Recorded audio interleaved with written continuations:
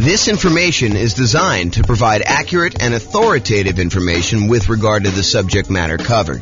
It is offered with the understanding that the presenters are not engaged in rendering legal, accounting, or other professional services. If legal advice or other expert advice is required, the services of a competent professional should be sought. Welcome to the Eugene Real Estate Investing and Real Estate Financial Planning Podcast. Learn all about investing in real estate in Eugene, Oregon, with a combination of real estate financial planning and modeling with numbers specific to Eugene, plus syndicated, more generalized recordings of live and pre-recorded real estate investing classes, not all of them specific to Eugene. Be sure to stay tuned after the podcast for a message from our sponsors. Sweet. All right, so quick turn and flipping properties. Really basic definition here. We're buying properties, we're adding value in some form or another, and then we're going to resell the properties. And it's usually as quickly as possible, although there's some variations where we slow them down. So adding value, before I get too far into this, I want to kind of classify this a little bit more. So I think a lot of people are familiar with this idea, buying a property, going in, putting a new roof on or putting new carpet in, updating the kitchen, adding bathrooms, rehabbing the bathrooms, those types of things. But adding value doesn't always have to be that. And I'll even go off on another tangent for a second here. There was a period of time, many years ago now, where I used to cater to fix and flip investors. That was like my niche. I was a real estate broker, and that was my main strategy, is I would cater to real estate investors. And I'll tell you a little bit more of the story, because tonight would be the night to do it. Most real estate brokers, they work this way. They go and they kind of do marketing in order to find clients. The client comes in, they say, hey, listen, I'd like to buy a property that has this kind of characteristics. And then the real estate agent would go try to find those properties, go show them those properties, help them write a contract in that property, and then help shepherd them through being under contract to closing. I was like, fix and flip deals are much harder to find, especially in a hot market. They're a lot trickier to do, and I'm not going to work that way. What I would rather do is I would use skills in order to find properties that are hiding in plain sight and more unusual fix and flip opportunities, or more fix and flip opportunities, or doing marketing in order to find off-market fix and flip opportunities for clients. And so instead of a real estate agent who would go and say, okay, you're going to hire me, we're going to have a buyer's agent agreement, and then I'm going to go help you do this, I said, that's not how I'm going to work, because those guys get paid when they close on a deal. What I said to them is, look, what you're going to do is you're going to write me a check up front. You're going to pay me a retainer.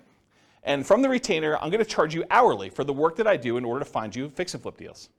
And I'm going to analyze the MLS for undervalued properties and show you opportunities that you probably didn't know existed. But I'm going to charge you hourly for that.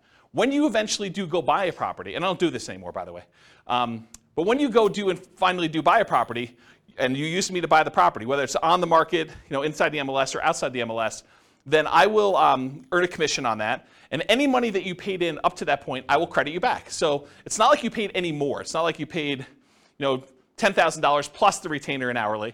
You basically paid the same fee, except because a lot of people say they want to do fix and flips and then they don't close, or there's a lot of work involved in doing fix and flips up front, that sometimes you get to the point where they're like, sorry, I wasted your time, but I'm no longer interested, things have changed, or whatever they're doing.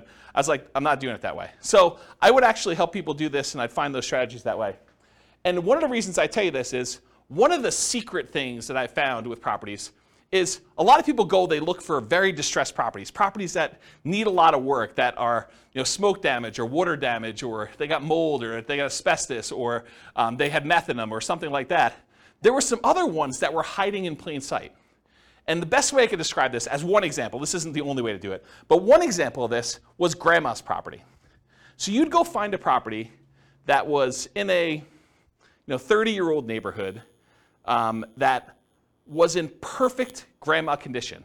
It was like you walked in and it was like pristine 1980. Everything looked brand new. There was plastic runners on the ground where grandma decided she didn't want to walk on the carpet, so she would do that. She would never use the kitchen. Everything looked exactly perfect. But it was really outdated. And so a lot of times those properties were fix and flip opportunities where you could go in and you could update things that was 1980s grandma into modern day stuff, and there was a big enough spread where you could make those work. And so they were sort of unusual fix and flip opportunities that not everyone was thinking of. And that was one of the examples that we would use. Because I would take, I'm not going to go off on too much tangent, but I would download all the data from the MLS, and then we would actually run analysis on them in order to find properties that had below normal price per square foot, or we would look at what the taxes were and try to find undervalued properties that way. So there are a bunch of different things we were doing that way. So I guess what I'm trying to say is adding value isn't always what you immediately think of when you think of fix and flip. It could be these more unusual grandma type properties as one example, or it could be a liquidity issue where someone needs to sell very quickly and they're willing to sell at a big enough discount, but you could almost put it on the market as is and sell it for a higher price. And the only reason that they were willing to sell it for you wasn't that there was anything wrong with the property. You didn't need to add value and you didn't need to go in and fix stuff up. It was you were adding value by adding liquidity to the marketplace. Does that make sense? That it's not always just swinging a hammer, or replacing carpet, doing kitchens, doing upgrades. Make sense, everybody? Okay, cool. So typically, we're buying properties, adding value in some form or another, then we're reselling properties, and it is primarily used as a means of generating income. We'll have a slide here in a second where we talk about real estate investing versus real estate entrepreneurship, and this is a real estate entrepreneurship type activity. You're in the business related to real estate. You're someone who's going in and you're trying to find deals, do labor, whether it's yours or managing someone else doing the hammer swinging, carpet replacing, upgrading kitchens, or managing someone, or doing it yourself, or managing someone. And so you're in the business. It's an entrepreneurship activity. So it's a job. You're getting paid to do this labor. So realize if this is like the class that you want to do, this is the strategy you want to do, that you are really looking at a job. This is not like a passive wealth building strategy like a lot of the other ones we've taught so far, like buy and hold, or nomad, or house hacking, or things of that nature. Make sense, everybody? Okay, cool. I run a really informal class. If you've got questions, go ahead and interrupt. I probably will ask you to use the microphone, and Rachel has volunteered to be the microphone runner tonight. She told me earlier that she said, I would love to do that job. So, yeah, 'cause you're going to ask a lot of questions anyway. All right, so exceptions. So I'm going to go over what I think is a generalized way of doing fix flip, kind of quick turning properties. But there's all these weird exceptions, and there's no way I could cover every single one of them. So, if you come to me and you say, but what about this, James? Yeah, I'm sure there's some exceptions to that, and feel free to bring them up if you want to. But this is not the only way to think about it, but I've tried to think about it from a pretty comprehensive way, and I've tried to do it in a more most common sort of way rather than these really obscure cases, okay? And also, beware, just because you think that you don't think there's a chance that X can happen doesn't mean that it won't happen. So this is designed to be like a starting point discussion to help you make better investing decisions on your own with additional knowledge, but make sure you do your own research. Do not rely on me solely as your kind of like business person who taught you how to do this. All right. Quick turn and flipping variations. So I listed out what I consider to be the 4 major quick turning, flipping kind of like strategies, variations on this strategy. So there's the most traditional one. That's buying a property, adding value, and reselling as quickly as possible. A lot of times you'll go in, you'll get a hard money loan, you'll do rehab on the property, you'll upgrade the kitchen, replace flooring, and then you'll immediately put it up to sell with the intention of making a profit from doing all that. But then there's 3 other ones as well. So I classify another one as live-in flips. And live-in flips for me is when you buy a property as an owner-occupant, you move into the property, and you get owner-occupant financing in most cases. So a lot of times you're buying like a property with 5% down, or a 3.5% down FHA loan, or 3.5% down FHA 203K loan, which is like the rehab version of the FHA loan that allows you to finance the purchase and also the repairs. Or the conventional version of that, there's a conventional 5% down rehab loan as well. Or you do like a USDA nothing down loan or a VA loan with nothing down, and you buy a property with the intention of, over the next year or so, doing your fix-up on the property with the intention of, after a year, selling it. That's what a live-in flip is to me. You move in the property, do the fix-up while you live in the property, often you're doing work in your spare time. This is like a second job. That's really what it is. After you get done with your regular job, you come home and you start fixing up the property. There's a variation on this, and I call it the 2-year tax advantage live-in flips, or slow flips. So the first live-in flip is like you're doing it at a reasonable time. Technically when you get the loan for an owner-occupant, you agree to live in the property for a year. So it's going to be hard for you to do it faster than a year. And there's an incentive, a tax incentive for you to wait a year. And that if you wait more than a year, you have long-term capital gains on any gain you had on the property. So that's a 15% tax rate usually, unless you're in some weird tax situation, but usually a 15% tax rate for after a year's point for doing the gain on that. But sometimes you'll say, hey, listen, I want to go and buy a property and I want to live in it 2 out of the last 5 years because I don't want to pay any taxes, any capital gain taxes on the sale. And so you buy a property very similar to the regular live and flip, except you move in with the intention of staying there 2 years. And the reason you do that is instead of having to pay that 15% capital gains tax rate after you've lived there for a year, you decide if you wait another year, then I can do it and not pay any tax on the gain at all. Okay, so that's one of the reasons why you do that. And then the final one, it's a variation on the regular flip. So the traditional flip, you're buying a property, usually getting hard money loan or paying cash or something like that, and then you're doing the fix up and then you're reselling it. With the partnership flip, you're going to partner with the seller. So instead of you going and getting hard money loan or some other type of financing, you go to the seller and say, look, Mr. Seller, your house needs some updating and I can get you more than what you would net if you partnered with me and do this. And I will go in here and I will pay for it out of my own pocket to have contractors come in and do all the work on the property. And then when we sell it, you'll pay back all the money we paid for the upgrades, we'll pay off your loan and we'll split the profit. And I think we could do better than that. And so the idea behind a partnership flip is instead of you buying the property from the seller, doing the work and selling it, you partner with the seller, you do the work, and then you both sell it and you split the profit in some form or another. So that's what a partnership flip is. Okay? Any questions on the 4 strategies? You guys knew about all those? You have the microphone? On. Yeah, it should be on. It doesn't project your voice, just so records. with the partnership flips, how is that price difference determined, the spread between what it would have sold for before and then after? Is it just based on a pre-renovation appraisal? Or how is that price determined? It's completely negotiated between you and the seller. Okay. So you can structure these any way you want. It's whatever you can get a seller to agree with, right? So I don't think a lot of times you're talking about, this is what you would have gotten, although maybe that's part of your presentation. This is what you would have gotten if you hire a real estate agent, it's going to be 6%, and most buyers are going to come in, they're going to want to negotiate the price down, and so you got another 2 or 3% that way, and you got your share closing costs, and so by the time everything's said and done, you're talking at a 13% discount from where you thought you were going to be.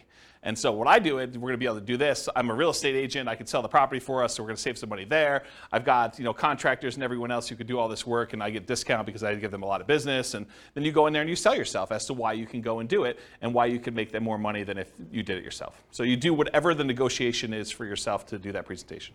Does that make sense? Mm-hmm. Okay. Okay, cool. Any other questions on this? Yeah, good, Mike. Thank you. I've been seeing some houses, like say in Kansas City, Yeah. Missouri, and they're really cheap. Yep. Have you done any where you can do not an assumable loan, what do you call it? Subject to loan, where you just take over the property and then make an agreement that after you're done fixing the property, you will then pay them. But in the meantime, their mortgage is being covered. Sure. Yeah, you can structure it that way. That's just a variation on the partnership flip, right? You're going to go in there and you're going to say, look, it's not even subject to. I mean, you honestly could do it where you just say, look, I'll pay the amount that your mortgage is. If you want to do this, it doesn't have to be done this way. But you could say, I'll pay the amount that your mortgage is. I'll rent the property from you while we're doing the rehab, or we're partnering on this, and so I'll just cover the holding costs for that. But I don't think you have to, unless it's a person who's in a distressed situation and they would otherwise lose the property.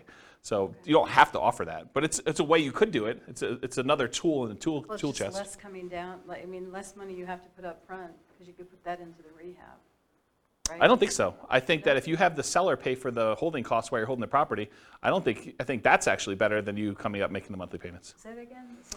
Yeah, so the seller still owns the property in the partnership flip version, and so they're making the payment. So I think you coming out and volunteering to make the payment, I think that's actually worse for you. Make sense? Yeah. Yeah. All right, any other questions on this? Do you have a question, or are you just holding the mic? Okay. I thought you were grabbing for it like you were going to ask questions. Okay, cool. All right, so is this quick turning flip model, is it more real estate investing where you're taking money, you're investing in something, doing very little work, and expecting to get a return on your investment? Or is this real estate entrepreneurship where you're putting in manual labor with the expectation of making a profit on your labor? What do you think? Is quick flipping, quick turning properties, flipping properties, is that more investing or is that more labor? Labor, absolutely, right? So this is one of the obvious ones where before some of the other ones were like, you're doing a little bit of work, but you're putting money in the deal. This one I think is very clearly on the side of real estate entrepreneurship. So for flipping properties, most folks are typically investing their time and often a little bit of money, so it's mostly an entrepreneurial activity. Okay, so money required.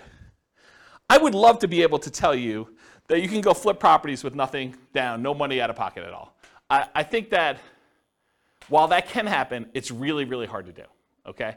So in most cases, though, here's what you're gonna need to do. First of all, you're gonna need to do some type of marketing to find or acquire the deal. So marketing to find or acquire the deal, it's especially true if you're wanting to do these partnership flips, where you gotta go find a seller before they've listed their property in the MLS, before they've listed it for sale by owner in a lot of cases, although I guess you could find some of those as well. But really you're trying to find somebody who is way upstream of listing their property so that you can do that. And you usually do that through marketing. So a lot of times that marketing is paid. So you'll need some money for marketing in order to do that, especially with partnership flips. And it is true somewhat to deeply distressed properties that need rehab, although you can find those in the MLS as well. But most of the time for marketing, you're gonna be doing these kind of like partnership ones. You'll also need money for down payment and closing costs. So when you acquire a property, you're probably going to have some closing costs. Could you go find like a hard money lender who's willing to loan you 100% of the purchase price, and they'll roll your closing costs in, and they'll roll your upfront points in, and they'll have no monthly payment due on the property while you're doing it? Yes, you can if you can get a good enough deal where you're doing that, but I think that would very limit the deals that you could do. You'd have to really only do the creme of the creme, the kind of like top deals where you can get the biggest discount and where you can make that work. And I think if you want to do more deals, you want to do more deal flow, you'll probably need some money for some type of down payments.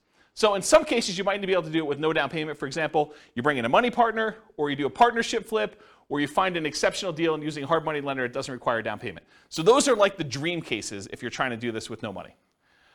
In most cases, though, you will need a down payment. There's a lot of hard money lenders that they're like, hey, look, I want you to have some skin in the game. Or I'm willing to go up to whatever this loan to value is. You're not able to quite get a property at that loan to value, but it's still a profitable deal to do. And so you probably need to have a little bit of money in the deal if you do those. So in a lot of cases, you'll need that down payment. Some hard money lenders may require anywhere between 0 and 20% down. I've not seen any more than 20, but it's possible you could find someone who's more than 20%. Or conventional loans, you could do these kind of conventional non-owner occupant loans as little as 15% down with PMI, although it has to be in good shape. It has to be a property that you can get a conventional mortgage on. 20% or more for properties that qualify for conventional financing, and not all will qualify. So if it doesn't have the basic stuff that a property needs, the kitchen doesn't work, doesn't have bathrooms, things like that, or it's uninhabitable, you're gonna have a hard time getting a conventional loan. But grandma's property you can get a conventional loan on because it looks perfect. You went and looked at the property, you're like, there's nothing wrong with this, I can move in, okay? Also, you can do live-in flips where you could do that with nothing down, a VA loan or a USDA loan, those are nothing down loan programs, or an FHA loan, 3.5% down. And there's an FHA loan that allows you to do rehab costs included with the loan. That's the FHA 203K loan. And then that would be 3.5% down, and they'll loan you repair money too with 3.5% down. Just a side note, you cannot do your own repairs with the 203K. You have to hire a contractor. That's part of the loan contingency. They kind of like do it out and pay the contractor directly. Or you can do 3% or 5% down conventional loans, and there are versions of conventional loans that also allow you to do repair money as well. And then I think that's it for the live-in flips. Some flippers may opt to use their own cash or cash-like equivalent. And what I mean by cash-like equivalent is you own a property free and clear, or you have a HELOC on another property, you could go access your own money and use it like it was cash, even though you're just borrowing from yourself, okay? So some flippers may opt to use their own cash or cash-like equivalent instead of paying hard money lenders to improve profitability. So instead of you paying the hard money lender 7, 8, 9, 10, 11, 15, 20%, whatever they're charging you plus points, you could decide, hey, look, instead of paying them that, I'm going to get paid that because I'm going to use my own cash and I'll save that money, and so it just adds to my overall profitability, okay? So for down payment, that's kind of like all the different stuff related to that. In addition to money to acquire the deal, down payment and closing costs, you also need repair or rehab money. So, some hard money lenders may loan you rehab money, especially if you buy it at a big enough discount, but in most cases, you're gonna be really close. You're gonna need to come out of pocket for a lot of that rehab money. Now, some people will opt to use some type of credit card, HELOC or something like that, or they'll go buy from Home Depot on a Home Depot credit card, and they'll do their own labor. So they're trying to get creative in order to minimize the amount of money they have out of pocket. But for the most part, you're going to need to come up with some type of rehab, repair money to do that. Holding costs. So a lot of times, even if you do a hard money lender, they're going to want you to make payments. A lot of times it's interest-only payments on the loan. Some of them will do like, we won't do payments for the first 6 months. It's already rolled into the cost of the loan, or maybe they'll add it to the loan balance. Well, they won't require you to make monthly payments on it. But not all hard money lenders are like that. And so you'll have some holding costs on the loan while doing the rehab. And once you've done the rehab, marketing the property for sale. So you may have 3-month rehab period, or 4-month rehab, or 6-month rehab, and then after that you have 2 or 3 or 4 months in order to market the property and then wait for it to close before you can get paid. So you might have 3, 4, 5, 6 months of holding costs between rehab period and marketing period in order to do that. Does that make sense to everybody? Okay. And then marketing or staging costs to sell, or hiring a real estate professional who could do that for you.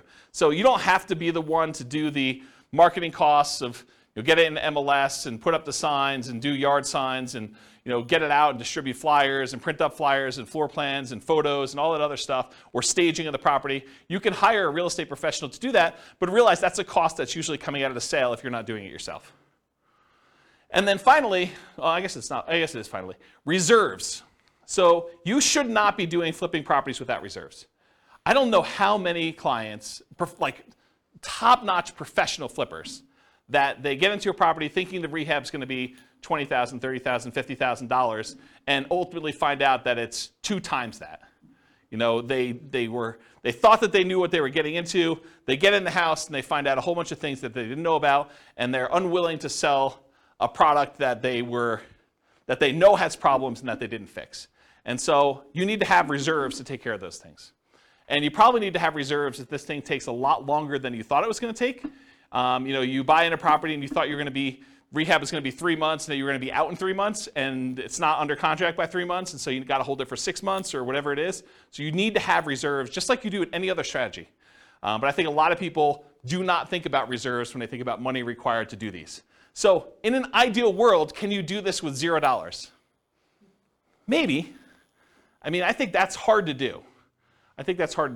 And I did model it with you doing it with $0. I kind of gave you the benefit of the doubt when I do the quantitative modeling at the end of the class, but I think you'd be hard-pressed to do this with no money. So I think the more you have, the more deals you can do, the different types of deals you can do, which makes you just better in this business overall. Any questions on that? Oh, I have one other thing I have in here. Oh, some people will borrow some of these expenses, like the repairs, rehab, marketing, staging. It is very difficult to borrow down payment. So if you're thinking, okay, I'm going to need 10% down, it's really, really hard to borrow that. I'm not going to go into detail on this, but you could borrow it from yourself in a really twisted, messed up way. And I'm going to tell you this, but I'm not going to go into detail. You'll have to really think about this and you're going to figure it out. But imagine you want to do flipping. This is really messed up. You shouldn't do this. Just warning, don't do this, but I'm going to tell you how to do it. So imagine for a minute, you got 3 months or 6 months before you're going to have to do this flip deal, right? And you know that you don't have the down payment. But you're spending money on groceries and car payment, all the other bills that you normally have.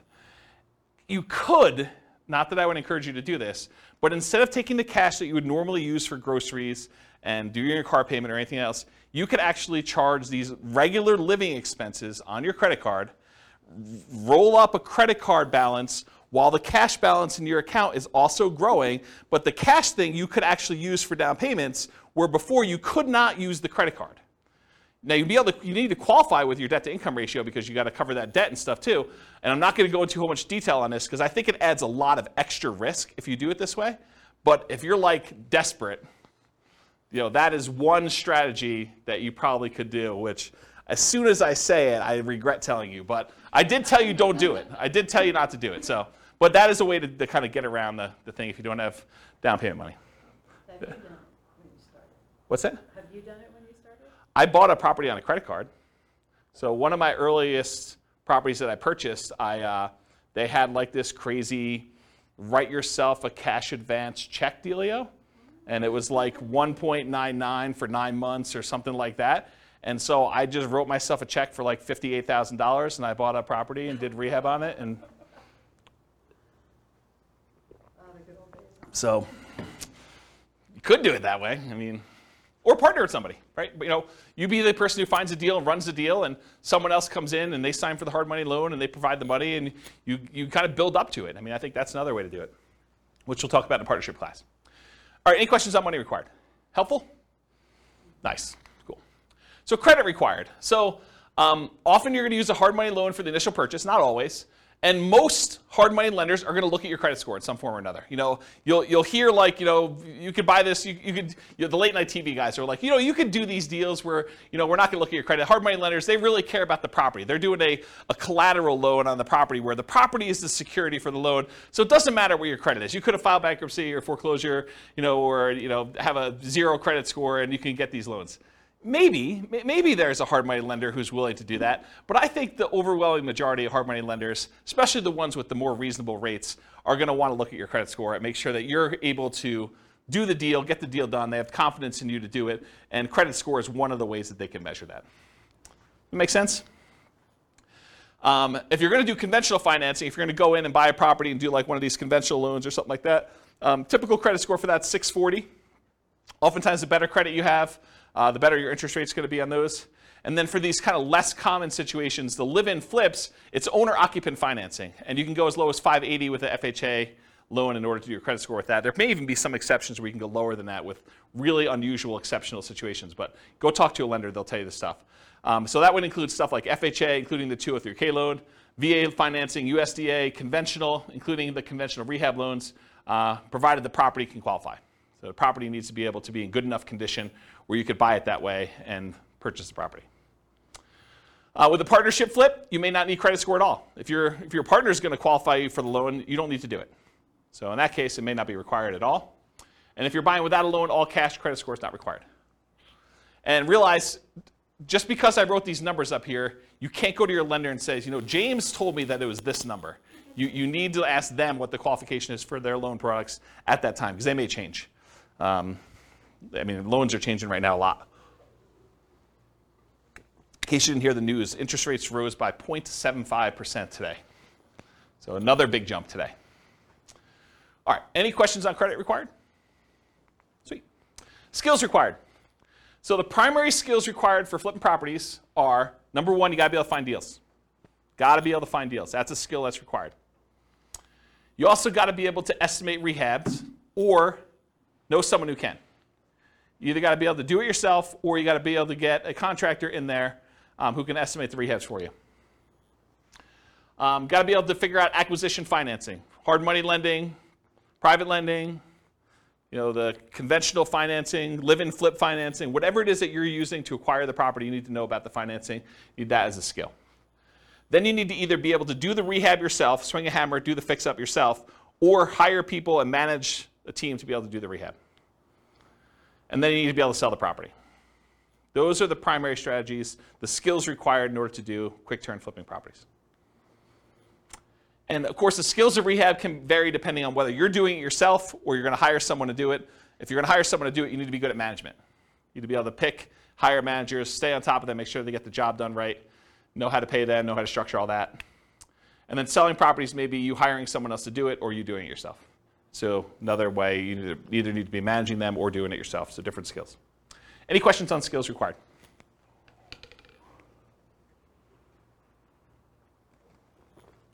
All right, stability.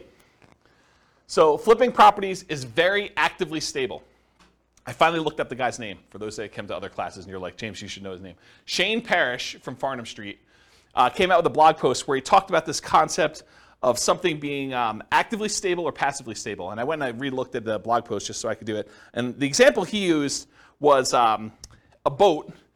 If you have a boat and you don't do anything, the boat is just kind of like naturally stable. Just sits there, floats, bounces around a little bit. But if you're not actively doing something, it's not like you're going to drown.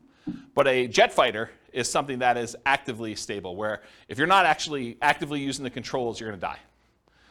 So real estate investing, when I kind of thought about this, I was like, oh, this kind of applies to real estate investing in a weird way. I think real estate investing overall is actively stable in general. If you don't do anything with your property, eventually you'll lose your property if you don't pay taxes on it. But there's variations. There's like a spectrum inside real estate investing.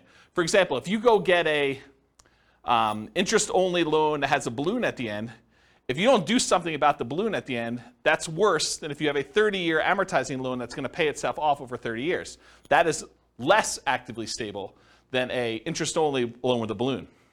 So on the spectrum of, is this like a more active thing where you have to really pay attention to it, or if it's more passive, even though it's active because it's real estate in general, I think that flipping properties is more active. It is on the far end of you having to be actively engaged with the property almost daily until the job is done and the property is sold. Maybe a little bit less while the property is for sale, but definitely while you're rehabbing the property, you're managing that team. Unless you really have a good team in place and you could trust those guys. But for the most part, you're on top of that. That's definitely a significant job. Okay, any questions on stability? Cool. So scalability. Is flipping properties going to make you Elon Musk rich? Probably not, right? It's not super scalable. I mean, there's some advantages to it because you can get big chunks of money, but it's not like wealth building. And I got a really good slide. I think it's the second to last slide tonight, where I talk to you and I compare how much money you make buying a rental property versus how much money you make flipping properties. And it's an interesting comparison. I'll kind of show you that. But as far as scalability goes, flipping properties, it's often limited to deal flow. You got to find good enough deals where you can buy them at a discount, put in the value, and then resell them. So from that perspective, it's harder to scale. It usually slows down your acquisition speed. It can be done with a relatively small amount of capital that can usually be reused after a deal. So you go in there, you put up some money, put up some rehab money. In most cases, you're getting all that money back, and so you could reuse it on the next deal that you do. So from that way, it is scalable, right? Because it's not like you need to dump 20% into a property and leave it there as you do with like buying whole properties. So you could reuse the money and kind of keep cycling it in through. Since it requires a lot of manual labor, it's typically not considered a scaling wealth building strategy directly, but many people will use the profit from their fix and flip deals in order to acquire long-term wealth with rental properties or nomad or house hacking or whatever in parallel.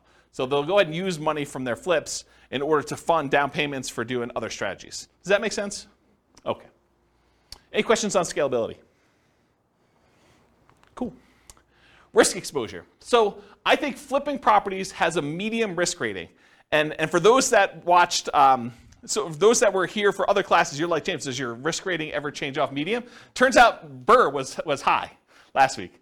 So you'll see that when you see the podcast episode. But so a lot of these are medium. And there are different reasons why this one's medium too, because flipping is different risks than I think that buy and hold, nomad, and house hacking had. And it shares. One of the reasons Burr had so much risk is it combines both the strategies. It's got all the risk of doing rehab in it, and then it's got all the risk of doing buy and hold because it's both strategies. And so that's one of the reasons why it's high. It's got twice as much. So for risk tonight though, for flipping properties, fix and flips, there's rehab risks. So you're going to do your rehab on a property, and a hurricane hits, doesn't hit your property, but the price of lumber triples. Well, that's an additional risk. Or your contractors get all pulled off to do another project, or you expected to do a rehab in the kitchen. Once you kind of pull the kitchen out, you realize there's mold, and now you got to do mold remediation in the property. Or you happen to test for meth because after you buy the property, you are talking to the neighbor like, I'm finally glad someone bought that meth house, and that those meth dealers are no longer here. And you're like, what? So, I mean, there's stuff like that happens. So you have all the rehab risks, although that could happen with anything. Interest rate risk for your buyers while rehabbing. So imagine you bought a rehab property, and you were getting ready to put it on the market about 2 months ago, and interest rates just went through the roof then. So now it's much, much harder for you to sell your property because there's an interest rate risk for your buyers while you were doing your rehab. Price decline during rehab risk. So sometimes markets turn. There was a market was going a certain way, and then all of a sudden it shifted, and now it's much harder for you to sell, or the prices started to go down. And you're holding the property thinking, I can do better, and the market's kind of dropping out as you're holding on. And maybe you should have accepted that $5,000 discounted offer that you got the first day, because that was your best offer, because now the price is $20,000 below where you were. So there's stuff like that happens. And for longer flips, like 2-year slow flips, this is an extended, it might be called an additional price decline during ownership risk, because while you're holding the property for 2 years, it's possible the market changes or interest rates change or things like that, and prices drop pretty considerably during that period of time. And then, of course, your credit is at risk because if something happens and you're unable to make the payments on the loan, you're unable to sell the property, and you got to give the property back to the lender or something like that, then you could have a credit risk there. And then in addition to those risks, for partnership risks, if you're doing partnership flips, rather, your reputation is at risk, right? Because you're sort of doing something with someone else and they're expecting you to perform. And then you have all the generic partnership risks that you have there. Disagreements with your partner. He said this, you thought it was going to go one way, they sue you, there's like a disagreement over how to split the profits or what was said or who was supposed to do what. So you've got all those with additional partnership flip risks. Any questions on risk exposure? Cool. So profit speed. So how quickly are you getting profit, and what's the general size of partnerships? Like what's the profit margin you're doing there?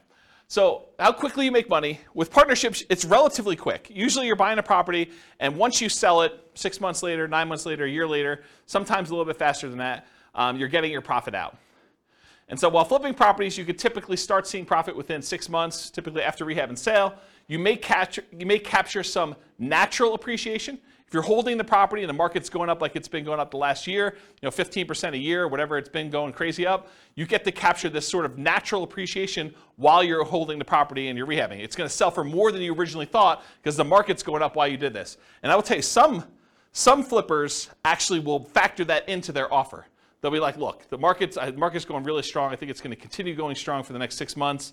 I know this particular seller is going to get offers from a whole bunch of other investor flippers, and I really want this deal because I got to get my guys busy or whatever it is. And so I'm willing to factor in some of that natural appreciation.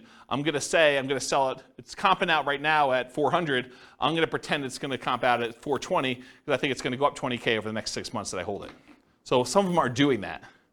I don't know if that's prudent, but I will tell you that that's how some of them think, having worked with a lot of them.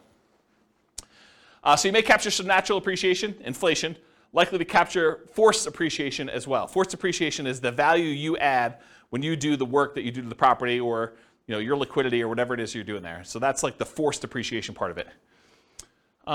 So how much do you make? It varies widely, and everyone's got their own metrics. And everyone's expenses and holding costs and costs of money and their overhead and everything else is different. If you're running a really lean ship, maybe you make more profit. If you have a lot of overhead and a lot of stuff going on, or you have really expensive money, maybe you make less. But I think a lot of investors will target $25,000 minimum net profit after everything. And some of them will bump that up to 10% of the sale price of the property as like a way to deal with properties becoming more expensive. So, if you're doing a lower cost property, a lot of them will say $25K minimum, or some will even do less than that, but I think 25 is a very common number you hear. $25,000 profit minimum after all my expenses net of everything. Or if you're doing like a $400,000 property, maybe you say I want 40K. Or some people, in order to get a deal done in a really hot market, they'd rather have 25K than not get the deal. Maybe they actually bump it down to 25 in those cases. Okay?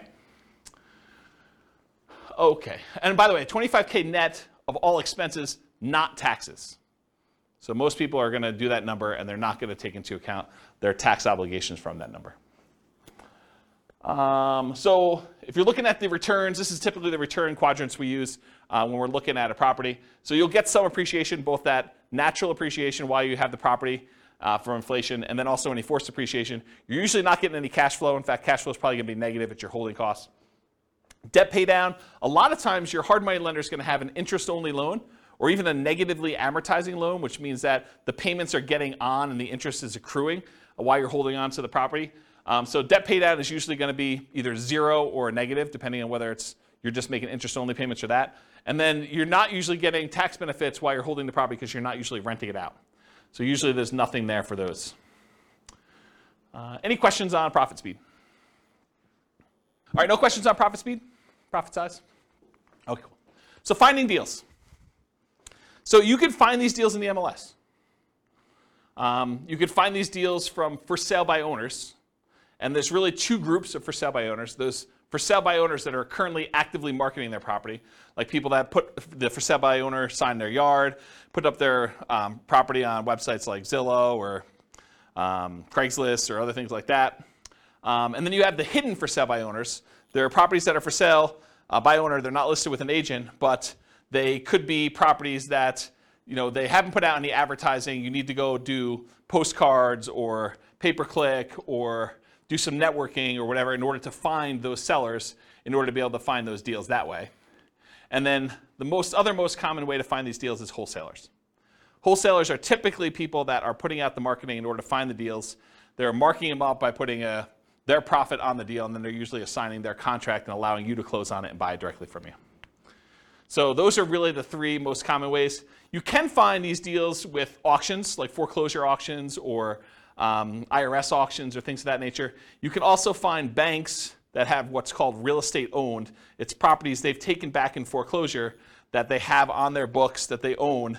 And a lot of times they'll have a list of properties that are real estate owned.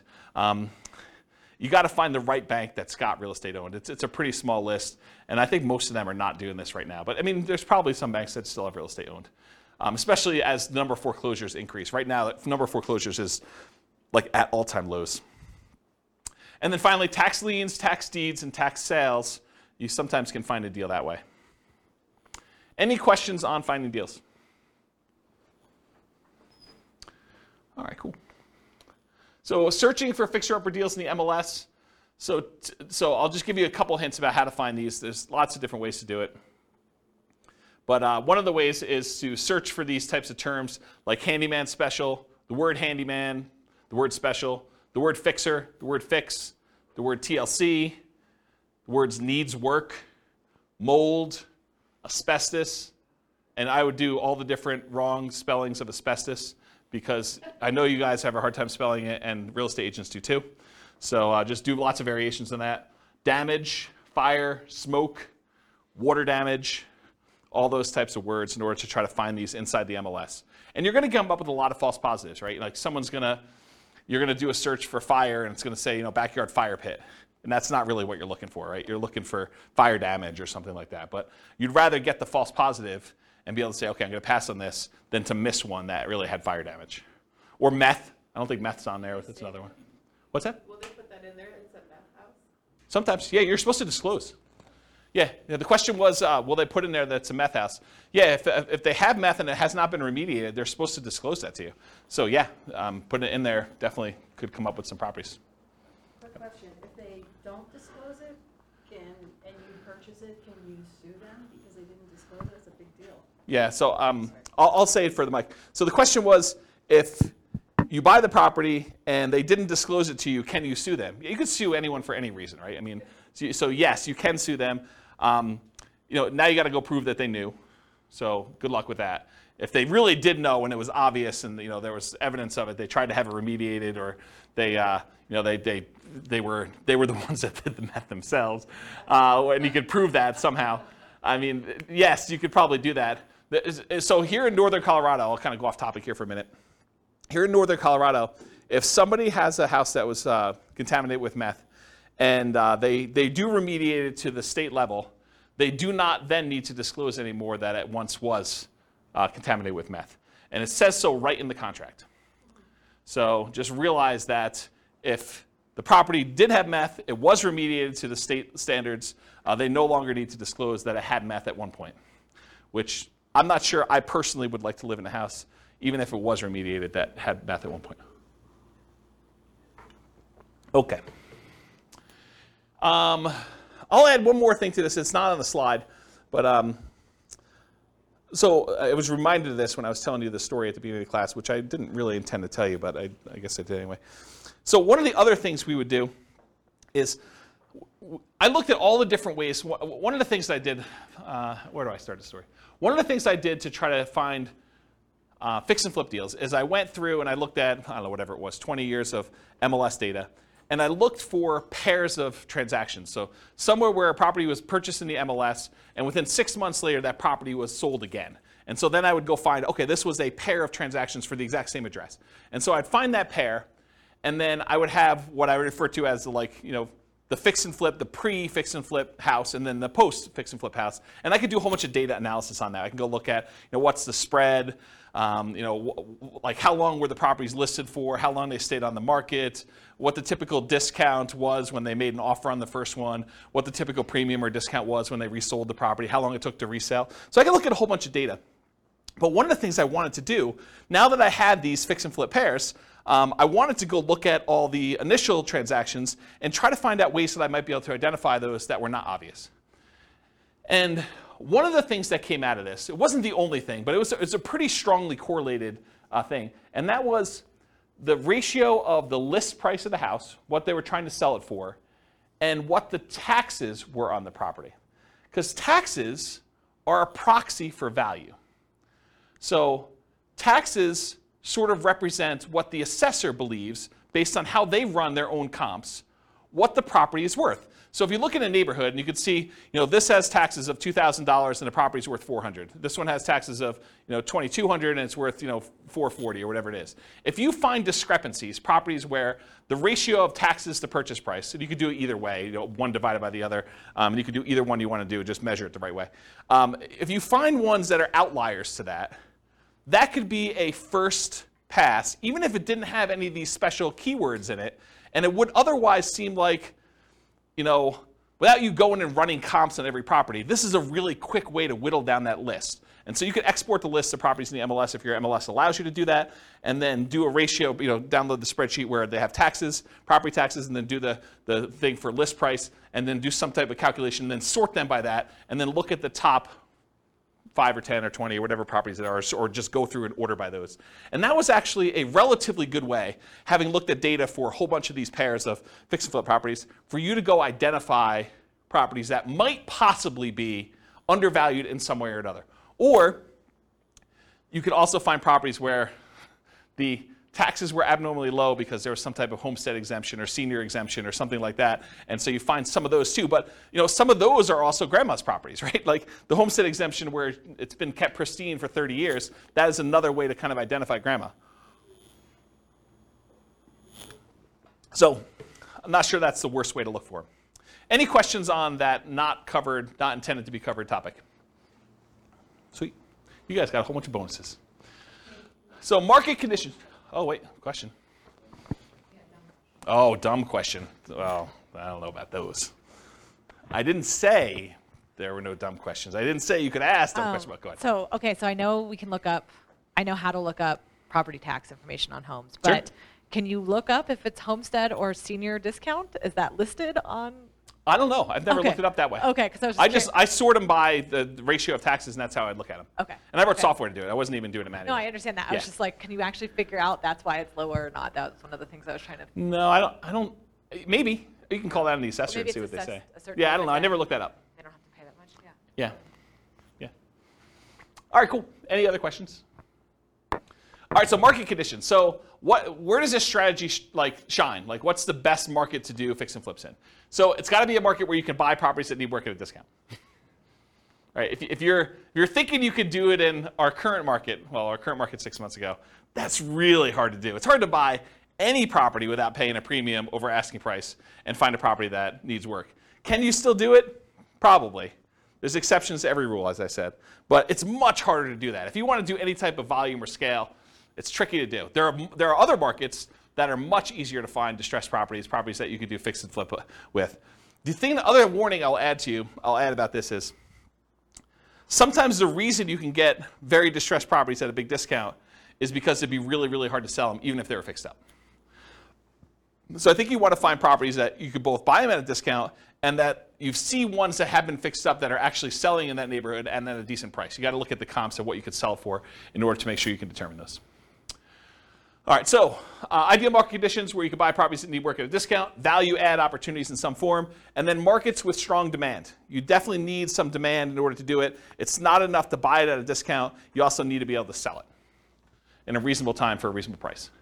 It is challenging in low buyer demand markets. It's also challenging in very high buyer demand markets where it's hard to get a discount on anything. Any questions on that? Very cool. Accessibility or availability of deals. These can be hard deals to find. Not as hard as BRRRR properties. BRRRR properties are harder to find than fix up. Why? Anyone know? Because BRRRR properties, you need to both find a property that would qualify as a fixer-upper, but then it also has to be an amazing rental after you buy it and do the refi. So those are even harder to find. Fixer-uppers, you could buy properties that wouldn't be good rentals and sell those. So they can be hard to find, although slightly easier than Burr, I told you that. Watch out for strong availability. Might mean that it can be harder to sell in a reasonable time. And some markets are much easier than others. Harder, but you might be able to invest in remote markets to find these deals. So you can do fix and flip remotely. It is harder to do. I've done some, and it requires different skills. You really need to have a good team in place on the other end to do it, or be willing to travel, or both. But you can do it. So if you're like, I can't do these in my market, first of all, I would test that assumption and see if it's just you and find out if other people are doing it. And then if other people are doing it, then you got to figure out like how to change your strategy to do that. But if it's very, very difficult, there's hardly anyone doing it here in your market, then you should go perhaps, and you really want to do this strategy, which maybe you pick a different strategy altogether. But you could go do it in another market that this is a more reasonable strategy to do. Any questions on this? All right, cool. So we're using retirement accounts. Can you typically utilize flipping properties with self-directed retirement accounts? Yes, you can. It is harder to do because it limits the work you can typically do on it. It is easier if you almost have like you and another flipper almost offer each other to do the loans for itself at like some type of swap rate or something like that, where you loan them money for their flip deals and they loan you money for your flip deals from your IRAs. Might be an easier way to kind of do that. It may also change the type of financing that you use. So might be harder for you to do certain types of loans by doing it that way. And I think I covered all that. Any questions on financing? Yeah, I want to give the mic to Nick in the back. Thank you. But if you were able to do them through there, theoretically, wouldn't you not have to pay any tax? Depends on... Or deferred? Yeah, it depends on your structure of your retirement account. I'd have to think it through. This is not my area of expertise. But yeah, I think you would have... Yeah, if you did it inside the account, all the money had to go back into the account. I think that goes into whatever the status that money already had. So if you're going to pay tax when you pull it out, it would be taxed at that point. If it was tax-free when you pull it out like a Roth, then I think it would be like that too. There's some other weird rules too, like if you're financing stuff within there, if you're using this for down payments, there's a whole bunch of additional rules, and like I don't understand this stuff that well, but like UBITs and things like that I'm just not familiar with. So you'll need to get some professional guidance on that one. It's harder to do, much harder to do than doing it with someone else's IRA. You can use someone else's IRA real easy. Okay. Yeah. Any questions? Cool. So quantitative analysis. Now we're going to get into numbers. Just right on time. So flipping properties is a job. I want to point that out at the very beginning because financially, this thing shows up like extra income in our modeling. Right? We're not modeling you're buying a house and you're getting the debt pay down over that thing. So a lot of times they're interest-only loans, and you're not going to have like appreciation happen while you're holding the property for 6 months because you're already kind of baking that in there. So it really just shows up as like lumpy income. Income that shows up like once every 6 months or once every 9 months or whatever the period of time that you've gotten there. It just kind of like poof, $25,000 shows up in your account because that's the net after all your expenses after you've done the deal and at whatever interval you have there. So that's how we model it, right? Because it's lumpy income. It's periodic, sometimes irregularly periodic, but you could do it as kind of periodic chunks, lumps of income. Okay. So the other thing that's hard is when we compare flipping properties to all the other strategies we've covered so far, like buy and hold or nomad or house hacking, it's already an unfair comparison because in one case, you're working a regular 40-hour-a-week job. Maybe you're kind of like leasing a property once every year or something like that to do the work. But with this, you've got like second job hours. So I'm kind of comparing one where you're not doing second job hours and you've got all this leisure time, and this other one where you're working a second job completely in order to do this, right? And so it's automatically an unfair advantage to kind of compare them, and you'll see why. So I could take like one model of this thing and really spend 2 hours just going through all the different risk profiles and how this varies and what your income looks like and your kind of cash flow looks like and all this other stuff, like just based on like one strategy. So tonight I'm just going to focus on financial independence, how long it takes you to achieve financial independence, using the strategy, but I could easily just go in and dig into all these other variations and how this really works and mechanics of it, which I just don't have time to. Eventually, they may be their own class. For this particular strategy, because it's not my primary thing, like this is not my, I don't know if you guys can tell, but this isn't my normal topic to teach, right? Like fix and flip. I do have a lot of experience, especially helping clients. I don't do a lot of fix and flips myself. I've done a few. But this is like, I used to cater to this. This was my niche for clients doing it. And I did this for several years doing it this way. But I don't know. This isn't my normal class topic that I teach. It's sort of like a secondary topic. So I don't know. Maybe I will teach more. Maybe I won't.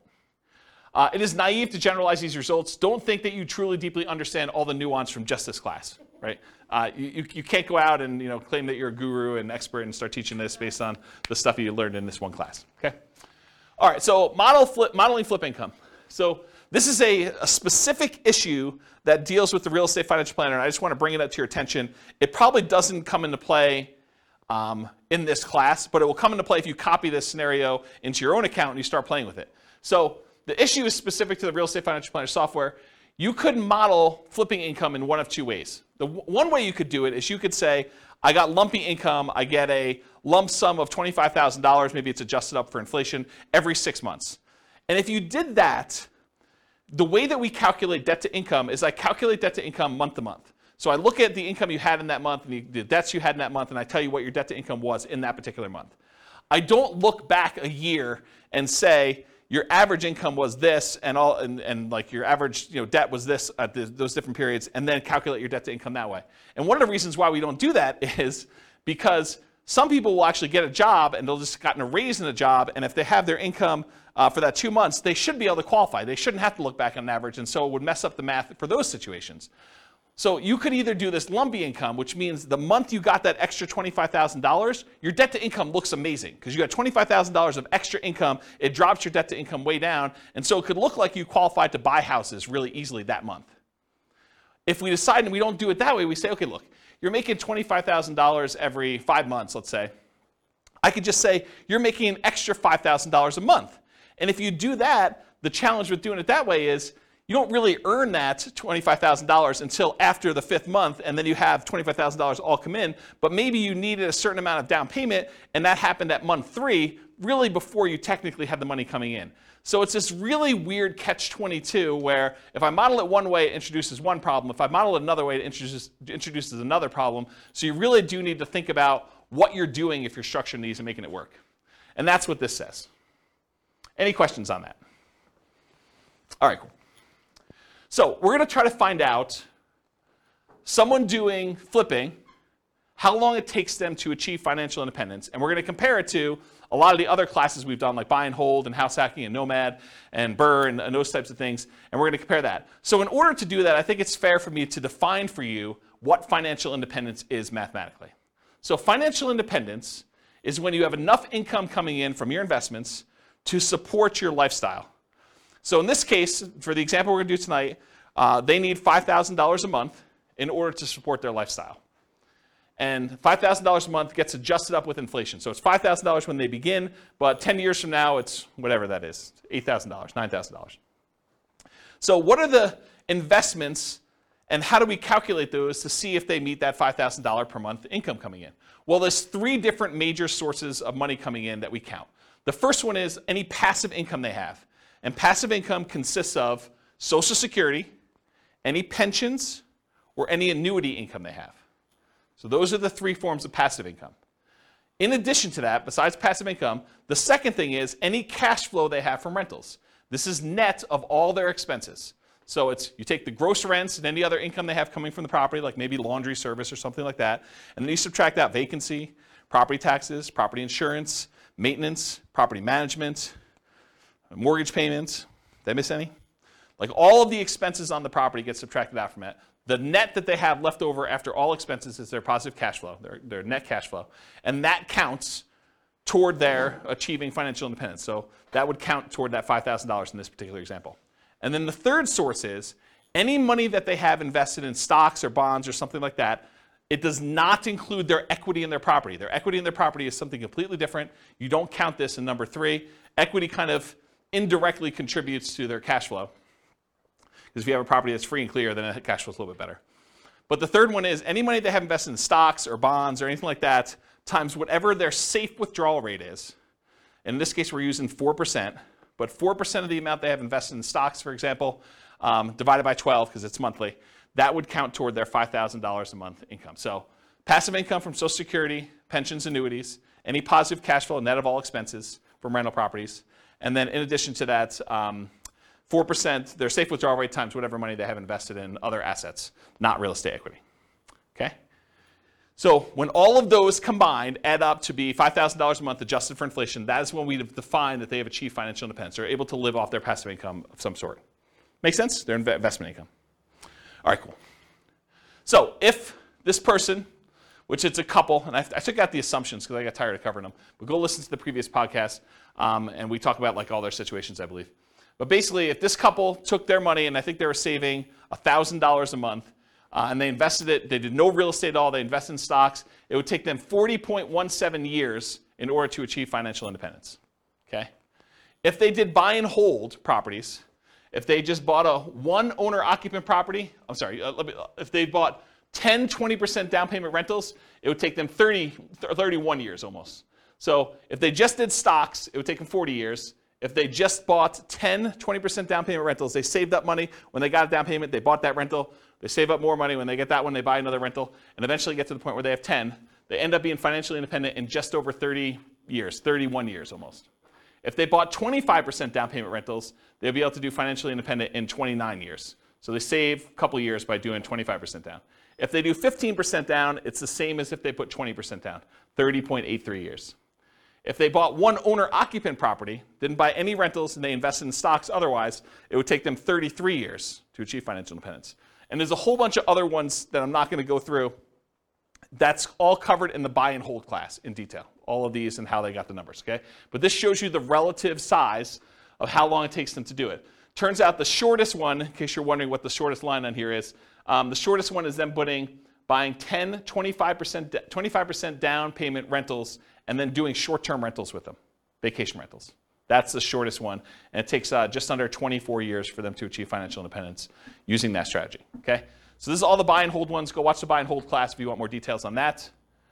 For the nomad stuff, this is where they buy a property as an owner-occupant, 5% down usually. They live there for a year, then they convert that one to a rental, and then they repeat that until they have whatever number we have on here, but usually 10 rentals. If they do 10 nomad properties, repeat that process 10 times, putting 5% down each time, they can retire, be financially independent in just under 27 years. And remember, the fastest one was 24 years or so for those short-term rentals, but most of these are well over 30 years. So the nomad one is much faster in general. So these are a lot faster. Then there's a whole bunch of variations like fixer-upper nomad, nomad by proxy, nomad to short-term rentals. Nomad with short-term rentals is 12.83 years. That's one of the fastest ones. And then there's a whole bunch of other ones with house hacking with nomad and these variations. So this is all in the nomad class if you want to go look at the details of that one. Here's house hacking for those that were in house hacking class. And it got so big that it was getting hard to see them on the screen, so I went horizontal instead. But it just shows you the same type of chart, the number of years it takes for them to achieve financial independence. If they buy one property with 5% down, and I think this is one roommate, it takes them 32.83 years. If they get additional roommates, like I think this is 4 roommates. If they get 4 roommates, it's 26 years to do that. And then here's some other ones where they're doing variations on the theme. This is covered in the house hacking class in detail. Any questions on this? Cool. So this is BRRRR. This is a class that you guys probably haven't seen yet because it's not posted to the podcast yet. But BRRRR, if you are able to pull all of your money out when you do BRRRR, it's under 12 years. This is buying 10 BRRRR properties. If you can leave 5% in the deal, if you're not able to pull all your money out, you have to leave 5% in there. It's almost 17 years. And if you are able to do BRRRR, but you have to leave 10% in the deal, then it's just under 22 years for you to do BRRRR. Okay? And then here is the summary of all those so far, not going into the fix and flips. So I'll leave this up here for a second. I know you guys have a hard time seeing it, but just visually looking at it, these are some nomad strategies. They're all pretty low. BRRRR is really low comparatively. The nomad with house hacking is really low. And then this is just more house hacking over here, and this is buy and hold. You could see relative sizes, though, that really the winners tend to be nomad, BRRRR, house hacking type stuff. Okay, all pretty good? Any questions on that? All right, let's talk about some flipping properties. So in my assumptions, which is wrong, I believe this is not correct, you did not have to come up with any money out of pocket. And the way I justified this in my own mind is, you either had the money, because in this case they're saving money in the stock market for a lot of stuff, and you use that temporarily because you're getting it back, or you were able to do enough work to find a good enough deal where you could do this with no money, or you partnered or something like that. So you didn't have to come up with money for down payment, holding costs, repair money, et cetera. So I think this is not the most conservative way to model this. This is the way I would say this. But I think it's fair. It's because you're getting the money back. It's not like you lose use of that money. I've also assumed you're earning $25,000 net after all expenses. Anyone have a problem with my $25,000 number? Anyone think that's ridiculously low or ridiculously high? Anybody? Okay. You guys using any different numbers? Do you guys do flips? Are you using 25K for your number? More? After taxes, probably, yeah. Okay. Yeah, more. But, More. but then it gives us a buffer. Gives you a buffer. Yeah. And you a lot of times see 25. Yeah, okay. So basically it's 25. And so the amount adjusts up with inflation over time so that 25K 10 years from now is more than 25K. And then paid taxes at ordinary income tax rates because you're doing it in less than a year. So because you're actually buying a property, doing a rehab to it, and selling it within 6 months, you pay that money at ordinary income tax rates. So I figured out what their income would be based on how many they did in the profit of that particular flip and their income that they had, and I adjusted the number so that their income taxes were now higher on their paychecks, and the income tax was also higher on the fix and flip income as well. So I tried to make that adjustment for you so that it's a more accurate way to do modeling of taxes. Taxes increase as they earn more from flips. And then any money that they had extra left over is invested in stocks at 8%. They didn't do rentals in this particular case. So here's what the numbers look like if they do flips.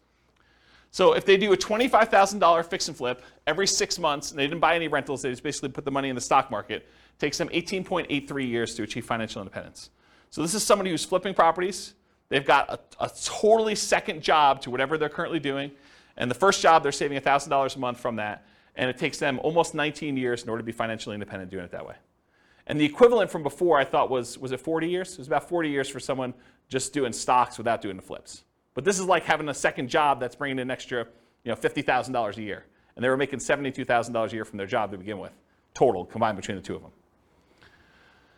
Okay, so if they did 30K flips every 6 months, that would be about a year and a half faster, 17.25 years. So you increase your profit a little bit, it speeds it up. If they're doing a $35,000 flip every 6 months, that's 16.08 years. If you happen to do $40,000 flips every 6 months, that's 14.83. If you do $45,000 flips, it's 13.67. And if you're able to do $50,000 flips every 6 months, that's an extra $100,000 a year in flip income. It's basically working a second job in order to do 2 flips like that each year. That's 12.83 years in order to do financial independence. Any questions on this? You assume they do the work, or Get the mic. part of the cost? Where's the mic? It doesn't necessarily have to be a full-time. What was the question then? Oh, it wasn't a question. I mean, when you say it's a full-time second job, you assume then that they're doing all the work. No, I think that even finding the deals, managing their contractors, and overseeing the sale of the property is an extra job. Whether that's a 10-hour-a-week job or a 20-hour-a-week job, I think part of it is where they are in the process. It's not necessarily a 40-hour-a-week second job or something. I think it depends. I definitely have had clients that this was their job, like they were doing this, and they were, I don't know, going and previewing homes to make sure that they had the comps right, and there's all that stuff that you don't think of that takes time up. Eventually, I think you get to the point where you're good enough and you've seen enough things where you do that. But early on, it's much more in labor. I think you get skills over time where you don't have to, where you could do less. But especially you have teams in place and you know all the stuff you buy from Home Depot or Lowe's or whatever you're doing, you get some economies of scale and expertise practice. All right. So what if instead of doing every 6 months, they did 25K flip every 9 months, or 25K every flip every 6 months, but then they buy 10, 20% down rentals with any extra money that they have, Or if they do 25K flips every 6 months, but then they buy 10 Nomad properties. So what if we did those 3 additional things? Well, they're starred. So if you do 25K every 6 months, but then you buy 10, 20% down payment rentals, 16.17 years. So it's faster than the 18.83 if they just invested in the stock market, but it's still 16 years in order to be able to hit FI for that. What if they did the 25K flip every 6 months, but they bought Nomad properties? That's 12.5 years. And remember, in our modeling, their flip income goes away once they reach financial independence. They no longer have to flip after 12.5 years. So they stop. Okay? So 12.5 years if they do the 25K flip every 6 months, and then they buy 10 Nomad properties. And then if this is they do flips every 9 months, it's 22.83 years if they do that. Versus if they did it every 6 months, it's 18.83. So it's 4 years longer if they only do one every 9 months instead of one every 6 months. Any questions on this? Just as an aside, because you guys have seen several of these classes already, at least some of you have. Do you like this format where we do like qualitative and then we go into quantitative? You guys like that? Okay. All right. Any other questions on this? Okay, cool. Let's talk about live-in flips. So if you're doing a flip, if you live in the property or otherwise, but if you do a flip and it's less than a year, you pay taxes at your regular income tax rate. So if you're flipping a property and you make a profit on it, whatever profit you made on that deal after all your expenses, then that gets taxed at your ordinary income tax rate. And I'm not a tax guy, so go verify this with your CPA. But this is my understanding. If you do the flip for a year, or if you live there for a year and you do the flip, then you're paying 15% capital gains, long-term capital gains tax rates. And there are some exceptions where if you have an income below a certain threshold, I think, maybe even there's one for above, though I don't think so. But I know there's one where if you earn below a certain number, then I think your long-term capital gains rate is actually 0, if I'm not mistaken. But it's a really low income. But otherwise, if it's over a year, in most cases, it's going to be a 15% long-term capital gains rate tax rate. So you could save you a little bit of money on taxes if you wait over a year when you're doing your flips. Although I'm not sure that's incentive enough for you to do shorter ones, and I'll show you that here in a second. If you hold the property for 2 years and you live in the property, this is if you live in a property for 2 out of the last 5 years, then up to certain limits, and there are limits on this. You can't do this with like $5 million properties or $5 million gains. I guess it's not the price of the property, it's the gain amount. But if you live in a property for 2 out of the last 5 years, then you do not have to pay anything on your capital gains on the property. So any profit you made on that property, up to some limits, and they're pretty high limits. I think it's like $500,000 for a single person. Does anyone know what the number is? I think it's $500,000 for a single person. I think if you're married, it's even more than that. But that's the amount of gain you get for 2 out of the last 5 years. And then you don't pay any capital gains tax at all on that. So this kind of came up recently for me. I had a client who was, he was working for a builder. He was like the head super for a custom home builder. And his builder owner, the owner of the company, did this strategy where he would buy a house, he'd build a house for himself, build it at a big discount. He'd move in, he'd live there for 2 years, and then he would sell it and he would get to capture this gain by living there for 2 out of the last 5 years, and he'd be able to walk away with a big lump sum of money by doing this. And he would repeat the process. And he was trying to explain to this super that, hey, listen, if you want to have us build a house together, you could buy this house, move in, live there, get a discount, because you're helping to build it, and so you'd be able to buy it at this big discount. And then you'd be able to have this new construction house, and after living there 2 years, you do this. And so he was talking to me about whether or not he should do this 2-year live-in flip or do like a Nomad strategy where you buy a property instead of maybe even buying the one at a discount, where you buy a property that would make a good rental and then you convert that to a rental. And so we were trying to figure out the math of what's better for him to do. And I ran some just back of the napkin math before I even wrote this new code for teaching this class. And the back of the napkin math, I was like, I think you would be better if you could get the discount that you were talking about getting on these new construction properties where you're building with your boss. I think it actually works out better if you flip the property every year rather than waiting for 2 years. I think that you're overvaluing the tax incentive and that you would make more money if you flip twice as many than if you got the tax incentive of doing the one deal every 2 years. And I did some really rough math and I proved that to myself. I'll show you tonight. It's more subtle. There are certain cases where it is true and certain cases where it's not. And I think there's some nuance to it, which I haven't really dug into. It's probably, although I'm probably not going to teach that class, but there probably is a class that one could teach on that topic alone, just going 2 hours on that nuance, but to be determined. So really what I want to tell you about this was, for live-in fixed assumptions, this whole taxation thing about regular income tax rate versus 15% capital gains tax versus no capital gains tax if you live there 2 out of the last 5 years is one of the things we're going to test here. There's no depreciation recapture. So when you own a rental property and you sell it and you got to depreciate the property over a period of time, the amount that you depreciated gets taxed when you sell. Unless you do a 1031 exchange, and then you just defer that tax until a later point. But you pay a depreciation recapture tax. In this case, they're not rental properties because you're living in them. Unless you happen to have roommates while you're living in them, then you would have some depreciation recapture. But in this case, we're assuming you're living in it, you're not renting it out, and so there's no depreciation recapture tax at all. So there's nothing to do there. And then on the sale, I did 3 different versions of sale too. I said you're going to sell it for sale by owner, and you're not going to pay any real estate commissions whatsoever. You're going to sell it directly and you're going to keep all the money yourself. So that's one version. There's another version where you are a real estate agent, and real estate commissions, by the way, are completely negotiable. There's no fixed amount. So if I give you a number here, I'm not saying that every real estate agent charges this amount and that you should always use this amount. But I think 3% is a very common number you might see.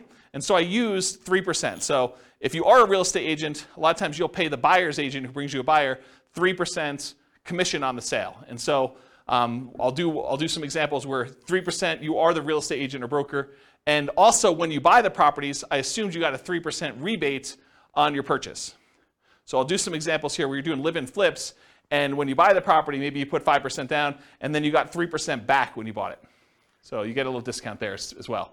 And then the last version of this is you are not a real estate agent and you're not selling for sale by owner. You're going to hire an agent, and I just arbitrarily picked 6% as a real estate commission. Could have been 5, could have been 3, could have been 7, could have been 24. But I picked 6% as a real estate commission you paid for both the buyer's agent and the seller's agent to sell your house for you. And so we'll look at what the impact of commissions are on doing this. And then I always assumed you have a 1% closing cost to handle all the title insurance and your share of closing cost fees when you're doing the deal. Okay? So these are kind of my live-in flip assumptions. And so here are the live-in flips. Okay, where am I now? So 1 year live-in flips. So every year you move into a property and you flip the property every year. It takes you 39 years in order to be able to achieve financial independence doing it that way. Oh, I should tell you, I think we're doing 10% discounts. So this is how I did it. I think this is how I did it. I think I assumed you were buying a property with a 15% discount, but you put 5% in repairs on the property, and so your net discount was 10. So if you bought a $400,000 property, you really are all in for $360,000. That's how I modeled it. Okay. So if you do the 1 year live-in flips, it's 39 years for you to achieve financial independence. If you do the 1 year live-in flips and you do for sale by owner, where you have no real estate commissions that you have to pay because you're doing it yourself, that's 26.67 years. So you save almost 13 years by not using the real estate agent on your sale. If you do the 1 year live-in flip and you are a real estate agent, where you get a discount when you buy and you only have to pay half the commission when you sell, then it takes 1 year, well, about whatever that is, a little bit more than a half a year longer, 27.25 years than if you did it for sale by owner. But it's still faster than if you did and you had a real estate agent do your sales. Okay? And then here are the 2 year tax advantage flips. This is where you're going to live in it for 2 years out of the last 5, and you're going to do those deals. Same metrics, you're getting a 10% discount. But there's an increased appreciation because you're holding it for a longer period of time when you do it that way. And you have some debt pay down over that thing. But you do get that in the other ones too. They're just more frequent, right? So 2 year tax advantage live-in flips, 34.92 years, just under 35 years for doing that. Remember, if you did the 1 year one, it would have taken you 39 years. So this is one of those examples where I thought it was going to be the other way, but it turns out the 2 year one is tax advantaged. However, that's only if you are paying the real estate agent. If you have a real estate license or you're for sale by owning it, it is the other way, as you'll see here in a second. So 2 year tax advantage live and flip as an agent, 29.17 years. It's longer for you to do it that way than for you to not do it that way. and then 2 year for you to do the 2 year versus the 1 year, I should say. And then the 2 year tax advantage live-in flips where you do for sale by owner, exact same time, 29.17 years, which is longer. The 2 year flips, either as an agent or when you're doing for sale by owner, take longer than doing 1 year flips where you are also for sale by owner or an agent. If that makes sense. Okay? Any questions on this? You'll also notice live-in flips take a lot more time for you to be financially independent than doing the flips every 6 months and investing in stocks or buying rentals or buying nomads or whatever it is. And because I can, this is all of them on the same chart. And the flips are in this middle section because it's alphabetical. So like somewhere between here and here are the flips. So you can get an idea of relative size of how long it takes. Some of the like flipping ones are pretty aggressive, but remember, they're getting jobs. This is like a extra job for you to go do this if you're doing these flips and whatever. So it's like almost an unfair comparison time-wise. I don't remember where I was, but it was somewhere in this ballpark. And you can see some of the faster ones are these nomads and nomad with house hacking, and house hacking ones are kind of like the faster ones. Buy and hold, a little bit slower. And then the regular house hacking ones over here a little bit longer. Any questions on all of them? Not going to go into detail, but you can look at the chart at your leisure. Any questions? All right. This is the penultimate slide, second to last slide. And pause for dramatic effect. Take a drink too. While you're drinking, it would be funny if you could add a bar. It would. Right. So otherwise, I have to repeat it. It'd be funny if you could add a bar on that of getting a minimum wage job for 20 hours a week. Extra? Yeah. Yeah. Compared to the. This is the tricky part, right? Like, you think that's a great idea, and I do think that's a good idea too, but everyone's like, well, I have this unique situation. I'd like to see you do this where I get $50 more in rent, or, I hire a property manager, because a lot of these are without a property manager, or like, because there's all sorts of variations, or, I'm going to not do 5% down for all of them. We're going to do 3.5% down. I'm going to buy a duplex first or a fourplex, and then I'm going to do my 5%. How does that vary? That's why there's so many different variations. I mean, this is literally why I've zero concern. I'm doing like Real Estate Financial Planner podcast where I take one of these scenarios, and each episode is me diving deep into like one, and then I go and I drill into like exactly what's happening, and I can compare it to like another scenario that was before and show you how it's better and how it's worse and stuff like that. I have zero concern that I'm ever going to run out of these, right? Because I think I'm on like buy and hold, like 25% down. And I've got all these to go with like all sorts of variations of doing this. And what happens if I make more? What happens if I make less? Property manager, not property manager. Stop working before I technically hit FI and see if I can coast in. And there's all sorts of weird stuff to do. Because I was just thinking, you said two flips a year every 6 months for 30 years. Yeah. Man, that's a lot of time. Right. I totally agree. Yeah, and we all know that house hacking is the equivalent of getting a side hustle, right? So you could do side hustle, go look at the house hacking ones. Those are kind of the equivalent, right? It's like getting a job for $650. So you could look at it that way. There's lots of weird ones. So. All right, so this slide. I used to have a very different version of this slide that I would teach. And the old version of the slide, I'll jump to the punchline, then I'll walk you through this one. The old version of this slide was, for every rental property you have, it's the equivalent of you doing a flip every year. So for every rental property you own, it's the equivalent amount of money that you would make from doing a flip every year. And I'm going to walk you through what I mean by this. So I just randomly took the properties we were buying in all these other scenarios, and I jumped to year 10, just to show you what year 10 numbers look like. So in year 10, the amount of money you make from appreciation on the rental, using a 3% appreciation rate, was about $15K. The amount of money you made in cash flow on that property, I think this is 20% down. The amount of money you made in cash flow on that property was $6,720. The amount you made from paying down on the loan was about $6,000, a little less than $6,000.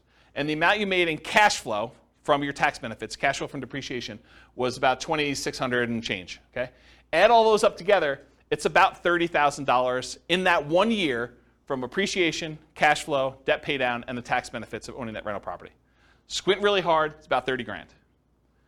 If you do a 25K flip, About 10 years in the future, they're worth about $33,000 in change as your flip amount. So for every rental you own, it's very close to the amount you make in a flip over time. You make a little bit less earlier on, you make a lot more later on. But if you look at the chart, if you did like a chart of what your flip would be, going through all these ones, and then you did a chart showing you what your profit, overall profit from these 4 areas for doing a rental property, they're very similar. Okay? And that's every year. This is every year. This is the appreciation in this 1 year. You know, do a $4,000, $400,000 property at 3%. It's like 12 grand, right? So yeah. And then cash flow, I mean, it's what it is. It's like $500 a month. So yeah. Interesting, right? And is there more work doing a flip or doing a rental?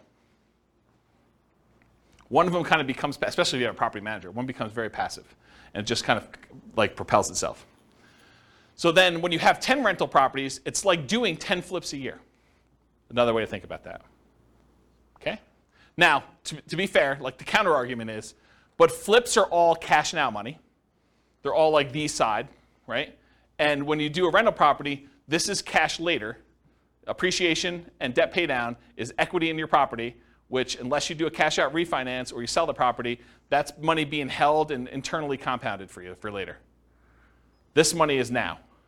With flips, all of it's this side. Right? All of it's cash now. That's the counter argument. But in some cases, you want to have, tax optimized returns later, because you're not paying taxes on the appreciation except for property taxes, and you're not paying taxes on debt pay down except whatever you had to pay for the income you earned that paid for this, right? So this is tax deferred in a lot of ways, where all the income you have coming in from the flips is money you have to pay taxes on that year, unless you're doing something weird, like the 2-year deferred flip or something. Any questions on this puppy? Oh, you do have, all right, so conclusions. So I went through some numbers tonight, but assumptions matter a lot. Like, you can't go and say, oh, I attended this class once and James said that this particular strategy is always the best. No, because in different market conditions for different people with different income, different relative skills, different appreciation rates, different rent appreciation rates, different stock market rates of return. Some will do better than others, some will do worse than others, and some may be very, very, very different than what we showed here tonight. So you can't just say automatically this is the best. I think what you have to do is you either need to do the math yourself or you need to put your own stuff into the Real Estate Financial Planner and model it out and then change your strategy and do a variation strategy and then compare the two. I'll also add one other thing. We really only looked at one measurement. We looked at how long it takes to achieve financial independence, when in fact, there's a lot of things to look at, right? There's the risk profile. Doing one strategy gives you a lot more risk. Like doing something where you only invest in the stock market gives you all that stock market risk, whether that's good or bad. Doing ones where you're buying 5% down rentals gives you a lot more leverage risk of the real estate. That price resiliency or the equity resiliency and rent resiliency stuff that we kind of talked about at the beginning, where rents decline, that's potentially problematic. 80 flips. So you have all that flip risk, right? And with BRRRR, you have the flip of, all the additional BRRRR risk in there too. So like all these strategies have different risk profiles. And so one may be faster, but it may also be a lot more riskier, where if you ran a Monte Carlo simulation where you had all these variables for price appreciation, rent appreciation, stock market rate of return being variable, mortgage interest rates being able to go up or down on you, inflation rate becoming variable, like all those things becoming variable, you may find one has a much wider range of values where, yeah, maybe you can retire really, really early if things go your way, or maybe it's like forever where you don't actually make it with this particular strategy, where another strategy might have a really narrow band where you're almost certainly going to take longer to get to financial independence, but you're definitely going to be financially independent within a 6-year period. And so you might see that if you run your numbers and have certain things happening. You can go to realestatefinancialplanner.com/model, pick your city, and over time, it's not all done at this point, but over time I will be adding all of these strategies in so that we use the numbers for that city, and you could just copy any of the scenarios into your own account and just start from there with numbers that are very similar to whatever city you're in to be able to do that. Okay. That is the end. You guys have any questions before we're done. Is that helpful? Different than other fix and flip classes you've attended, where they kind of talk about rehabbing and estimating repairs and finding deals and stuff, a little bit different? Good stuff? Yes, good stuff. You guys are really quiet. Wow. Okay. All right, well, if you don't have any more questions, I'm going to end. I will stick around, but I will see you all soon. Thank you all for coming. Bye-bye for now. With home prices up, mortgage interest rates up, and rents up, but not quite enough to counteract the higher prices and interest rates. Cash flow on rental properties in Eugene is harder than ever. Book a call with the Real Estate Financial Planner to apply our proprietary 88 strategies to improve cash flow on your rentals. See the show notes for a link to schedule your call and improve your cash flow today. If you're a real estate agent, lender, or professional in Eugene that wants to help our real estate investor listeners, consider reaching out to learn about collaboration opportunities with this podcast. We'd love to add more value to our listeners by having you assist our investors buy, sell, and finance their real estate investments. See the show notes to schedule a call to discuss collaboration opportunities.